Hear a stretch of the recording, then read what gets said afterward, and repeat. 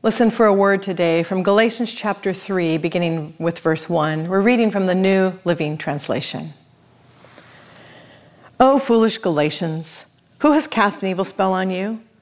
For the meaning of Jesus Christ's death was made as clear to you as if you had seen a picture of his death on the cross. Let me ask you this one question. Did you receive the Holy Spirit by obeying the law of Moses? Of course not. You received the Spirit because you believed the message you heard about Christ. How foolish can you be? After starting your new lives in the Spirit, why now are you trying to become perfect in your own human effort? Have you experienced so much for nothing? Surely it was not in vain, was it?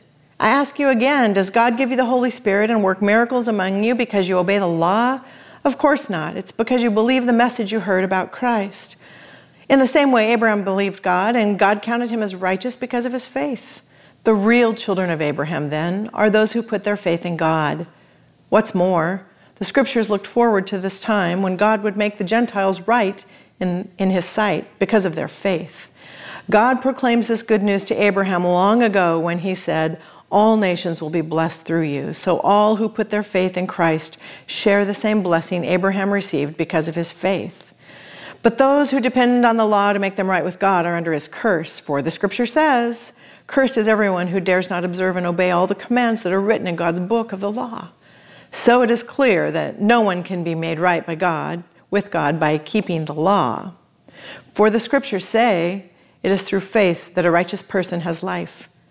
This way of faith is very different from the way of the law, which says, it is through obeying the law that a person has life. The Word of God. Do you know what this is?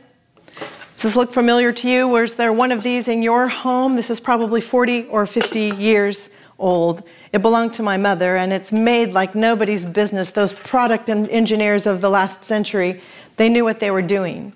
Do you know what this is used for? It shakes a little bit. It rattles at the handle. There's one screw there. We could take care of that, but that shaking actually was useful for my mom. This pot came to its black color naturally. It started on the inside of the house on the electric burner, but then it moved to the motorhome.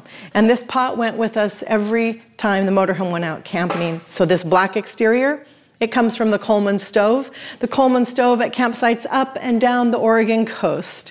Not once or twice during the summer, but about every other weekend we camped. We were occasional participants in church during the summer months. Those were my backslidden years when I was 8 years old. This is my mother's popcorn pan. It's petite, but it's proficient in producing gallons of popcorn if necessary. And my mom has this method, the right amount of kernels and the right amount of oil and the right amount of shaking, and she can get 10, 12 cups of popcorn out of one little kettle. Get the popcorn. It's the metaphor that came to my mind as I thought about Galatians 3 today. Seriously, get the popcorn. That's slang today. We understand that, right? It's probably the most popular GIF, get the popcorn, which means this is going to get real. There's going to be a way with words, a war with words. Let's just sit back and watch it go down. Get the popcorn. This is the more positive metaphor I can think of after sitting with Galatians 3 for a few weeks now, because we've turned a corner. We're in the thick of it with the Apostle Paul. We're in what they call the meaty middle, the dense, thick section, the theology, the doctrinal part. I mean, doesn't that make us so eager to want to read it? Paul, he's now going to lay out his case to the Galatian teachers. Remember, we don't have a copy of their argument, the protest against Paul's teaching. We have to guess then by the way Paul lays out his thoughts. He starts out sarcastic, snarky even. Are you under a spell? Remember, the letter to the Galatians began that way. What were you thinking? Well, Paul has that tone back. Are you under a spell?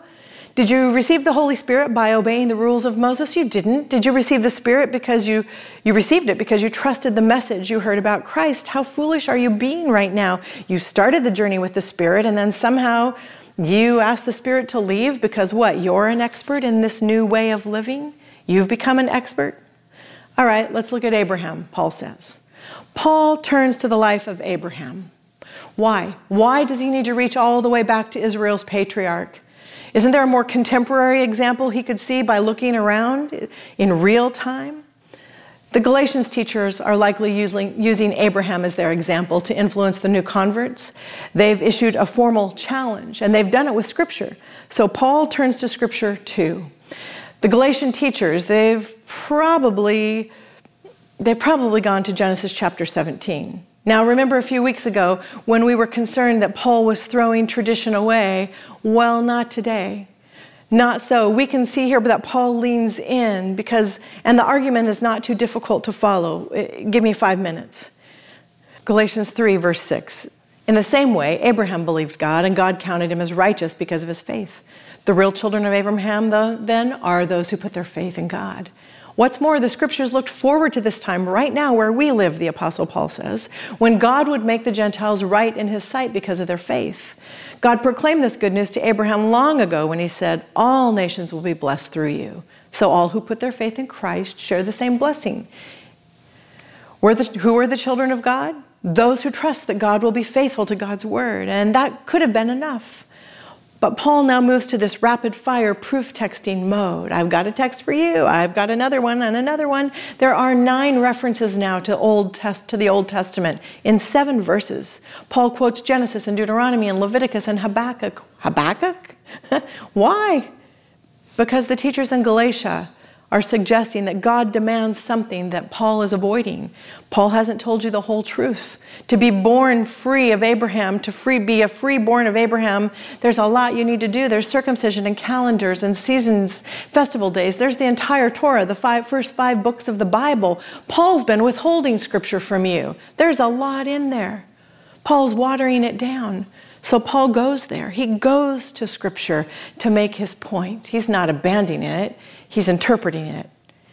He's interpreting it for his own purposes, by the way. We should drop a pin in that and come back to it another time. The teachers of Galatia go to Genesis 17 to talk about Abraham, which emphasizes circumcision but never mentions trust or faith. So Paul goes to Genesis 15, which mentions trust and faith but never names circumcision. But Paul can't leave it there. It would be a draw. If he's going to play their game, he's going to have to play their game. I mean, get the popcorn. Here it comes. Be careful when we play this game, church. Adventist Christians, we've come to our proof texting reflex through the Apostle Paul. Don't blame it on the early Adventists. Don't blame it on the Protestants. All we have to do is look at Paul and be careful how we do this. Just this week, I'm reading Psalms 91 being quoted by Adventist Christians. Take shelter in the refuge of the Lord who will protect us from the pestilence of the land. And that if we read Psalm 91 and claim God's promises, none of us will be infected with a virus. Be very careful how we read Scripture. Paul in Galatians 3, to get where he wants to go in his argument, he has to quote the Greek source of these texts, the Septuagint, not the Hebrew texts. Some scholars say that right here his argument only makes sense if it's based on the Greek translation. Rapid fire proof text. Take one. Here we go. The blessing promised to Abraham is now available through Christ. God's children will live this out through trust, not the law. This is the summary of all the rapid fire proof texts. The crucified Christ took the curse of the law for all. Why not simply say it this way? Why the blitz of texts? I want to think about Paul the human being. I want to think about Paul and his world for a moment this morning, not so different from ours. Paul, who also has a crowded and an angry world, a world that negotiated and renegotiated power between Rome and the Jewish elites and power that flows down. There are deep divisions on display every level. What's at stake? What's at stake for the Apostle Paul right now? Well, okay, his ego. What else? What about his vocational credibility? What about his relationships with the people? What about his emotional well-being? Maybe Paul has to meet them at their level of the argument, or he will lose credibility. He's a traveling scholar. He doesn't have access to a library or biblical or other kinds of texts. Whatever he has learned and kept in his memory, this is what he has. One of my mentors kept strings of Bible texts, formulas in the back of his Bible, cheat sheets for how to prove certain doctrines from Scripture. You need to prove creation from the Bible? Here are your lists of texts. What about the Sabbath? Here are your lists of texts. You need to teach someone about the state of the dead? Here are your list of texts. I knew someone else who did the very same thing in case they were traveling and were ever asked to preach a sermon or give a devotional. Here are all the texts that will help me weave my way through the margins of the Bible to deliver a sermon. This one leads to that one and that one to the next one. Paul doesn't have a trail of notes he can follow in the margins of a Bible. He's one step removed from all of this, let alone a device he can carry in his hand, right? He's likely memorized sequences of citations on certain subjects. He can mix and match things orally. He's been educated, an exceptional education in the synagogue at Tarsus, and that's prepared this intelligent youth to be an apologist now for Judaism and to argue against the pagans in the city of well-educated people. So Paul transitions all those skills now to this new focus, Christ. Christ. Sometimes we need to stay in the thick of it because the outcome is critical. Maybe Paul needs to stay in the thick of it right now with the Galatian teachers because the outcome is critical. Thank you, scholars, those who gave, those of you who are giving your skills to the church, those of you who can read the Septuagint along with Paul and tell us if his argument is cogent. Thank you for staying with this. Sometimes we need to stay in the thick of it. The gospel we teach shapes the church we create. The church we create shapes the gospel we teach. I say that often because I'm convicted of that truth. Sometimes we need to stay in the thick of it because a bad version of the gospel does damage. Tony Campolo, Brian McLaren, they wrote that book a few years ago, I think in 2006, Adventures in Missing the Point. What happens when we have a bad version of the gospel? We could fill the Sabbath afternoon with stories of what's happened when we've missed the point. You have family members, I have family members who have been victims of a bad version of the gospel. Maybe Paul needs to stay in the thick of it to be certain that we don't spread a bad version of the gospel. We're saved by the gospel, liberated by the gospel, freed by the gospel, but then sometimes we reach for functional saviors like control or approval or comfort or socially constructed norms. Timothy Keller calls these functional saviors. We're saved by the gospel, but we turn the gospel into a bad version of the gospel. Adventism does this sometimes. We're saved by the gospel, but we reach for the Sabbath. Sabbath keeping is probably at the top of our list of functional saviors. We're not saved by the Sabbath. We may be saved for the Sabbath. We'll probably talk about that in upcoming weeks. Some days, church, we need to stay in the thick of it, settle in for the difficult conversations, keep our Bibles open, check with one another for healthy conversations and interpretations. This is what we're doing on Tuesday nights, by the way. Join us. There's room for many more Tuesday night at the Text. Rapid fire proof texting is not the methodology we're using, by the way. Some would critique the Apostle Paul for part of what he's doing here. I'm not going to spend time on that just now. I only want to name that he likely stays in the thick of it for the sake of the gospel. Adventist Christians have valued this cognitive work, this mind work, this intellectual work, and some have wondered, have we been too much in our heads? Too much intellectual work, too much cognitive work? Or is that intellectual work actually good for something in the world God so loves? See, right underneath the surface in Galatia is a messy reality that they aren't really talking about. Maybe it's the stuff whispered in the street cafes or in homes after dark. Paul claims to be with the guy who died on a cross, a dead God who started a movement that has no headquarters and no track record and no financial backers. How absurd is this? Galatians have options. There's at least Imperial Romanism with a track record, traditional Judaism, now this new Pauline Christianity led by a guy crucified on a cross. Ask yourself, what makes more sense? What's believable here?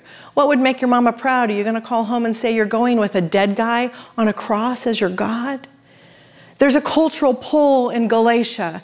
If you're sympathetic to God and you want to know how to become part of God's movement or fully belong as a child of God, makes more sense to convert to Judaism. It's theologically solid. It's socially, well, at least they have a country and a tradition and a home and a history with the Romans. But the guy on the cross, in Christ, God is entering humanity, the Apostle Paul says. It's an invasive act of rescue and liberation.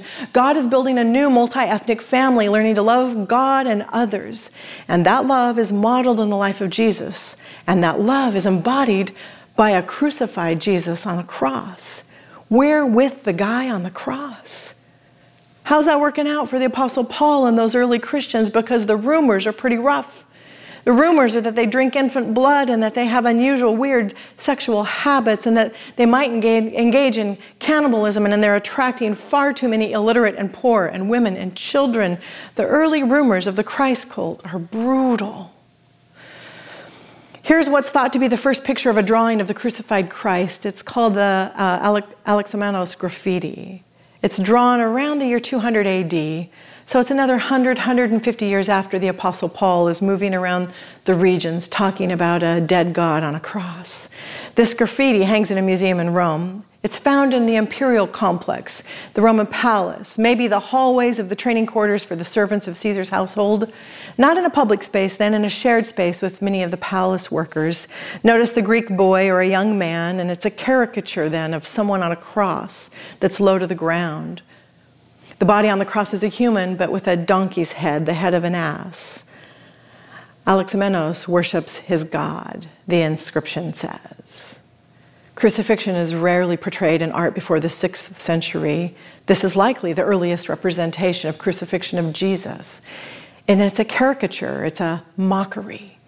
Is someone being ridiculed or bullied among the working class of the palace? Is someone being exposed or shamed because they're with the guy on the cross?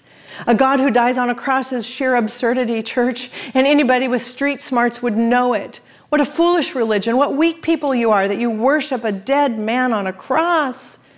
To die with Christ is the only life I know, the Apostle Paul taught. We read it last week, Galatians 2, verse 19. For though through the law I died to the law so that I might live to God, I've been crucified with Christ. It's no longer I who live, but it's Christ who lives in me. And the life I now live in the flesh, I live by faith in the Son of God who loved me and gave himself for me.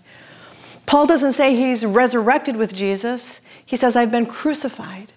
Where Paul says, I've crucified and died with Christ, John, the author of the 4th gospel, might say, be born again. Or Jesus might say, come and follow me. Paul says, be crucified with Christ. This deserves so much reflection. The crucified life. The cruciformed shaped life is what one pastor calls this. We talked about that several years ago here at the church in a sermon series. What does the cruciformed shaped life look like? Absolutely, this is an identity battle in Galatians. Pastor Vadim named it last week. Our entire identity, my entire identity is with Christ. For Jesus, this means touching the skin of lepers and standing in the temple chasing out the leaders teaching a bad version of the gospel. It's prioritizing the poor and the hungry and the women and the children. It's about this ridiculous idea of eating at a table with no seating assignments and serving baskets of leftovers. For Jesus, it's stopping the bleeding and the beatings in the street. Jesus has a vision of God's kingdom that clashes with the kingdom of this earth. And for this, he's crucified, for bringing God's kingdom close to the people. So Jesus is offering this spiritual transformation that shapes us into new people. Jesus is the Lord of this life, not only the Savior of the next. It'll be a lifetime of asking what the crucified Christ would have me do today. We've been standing in front of artwork here by Crystal Chavez, and when she read Galatians, we asked her to reflect and draw us something that we could be looking at for these weeks. What you've been taking in from Crystal, here's a brief description. She says when she read Galatians, she noticed transformation as a theme. I wanted an image that represented this change from rigid separation to a fluid togetherness. So the brick wall that begins on this left-hand side with the individual colors, that starts out organized, but slowly they separate from their color groups, and then they're transformed into shapes that intermingle and eventually blend and overlap, fully losing separation. And they come together to create a single image, a single identity. I was looking for something that would show total transformation. So, church, are we too cerebral? Have we been too cerebral and intellectual in our efforts? Have we placed our energy in the wrong place? It's good to do a gut check this week between our faith and our world. Is all of our careful intellectual work good for something here? Is this transformation good for something now? We're prepared to argue with the best of them, but are we prepared to serve as the least of them? Does our intellectual work take us closer to the people? Does it put us in the streets where people bleed? The number one topic in our country this week is the children of America returning to school and what will be required for that to happen. I don't need to have school-aged children in my house to see that there's a crisis for parents who actually need to leave their home to earn money to pay their bills, but children who need to stay home so they'll be safe. I don't need children in my home to see the crisis that there's a digital divide, that not every home has technology, that not every home has internet or devices. I don't need to leave my home to see that there's a crisis between parents who need to stay home and actually get their work done and watch their children do their work. I'm listening to stories of people who are working between the hours at home, working between the hours of 11 p.m. and 5 a.m. so they can get their own work done and continue to earn their pay while we wait for vaccines.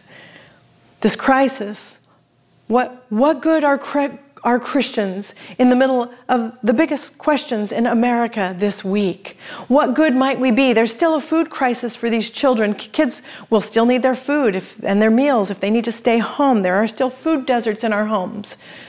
Does our intellectual and cerebral work move us closer to the needs in our world? The pastors talked about this very need this week, from our own children and families at La Sierra Academy to the Alvord School District to Riverside School, all of the schools in the Riverside. What is it we could be doing to make sure the children in our neighborhood can study and study well this fall? If that's something you're excited about, we're not sure exactly how to actualize that energy, but we think that these are the things the crucified Christ would care about.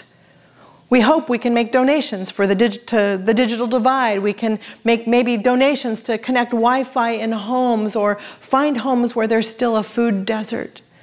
If you're interested in this topic, please contact one of the pastors. It's going to need help from church members to make this work. Do a gut check with your faith in the world this week. And when I do, I realize that some of the questions I've been taught to ask make no sense. Am I good enough? Am I obedient enough? Am I compliant enough? Am I pleasing enough? Am I safe enough for God to save? Am I enough of enough? These questions make no sense. The Apostle Paul has been so clear. We are God's. And God, through Jesus, has come to our rescue, is coming to our rescue, will come to our rescue. Good, obedient, compliant, these are not conditions of God's rescue. This is difficult for me to understand because I have terms in my relationships. I understand that. I set terms. I need this from you to be at peace. I need that from you to be happy. We do this, but God does not. God is rescuing us, all of us, no turning back. Now, what is my response? What are my fresh responsibilities and obligations, knowing my identity is with the crucified Christ?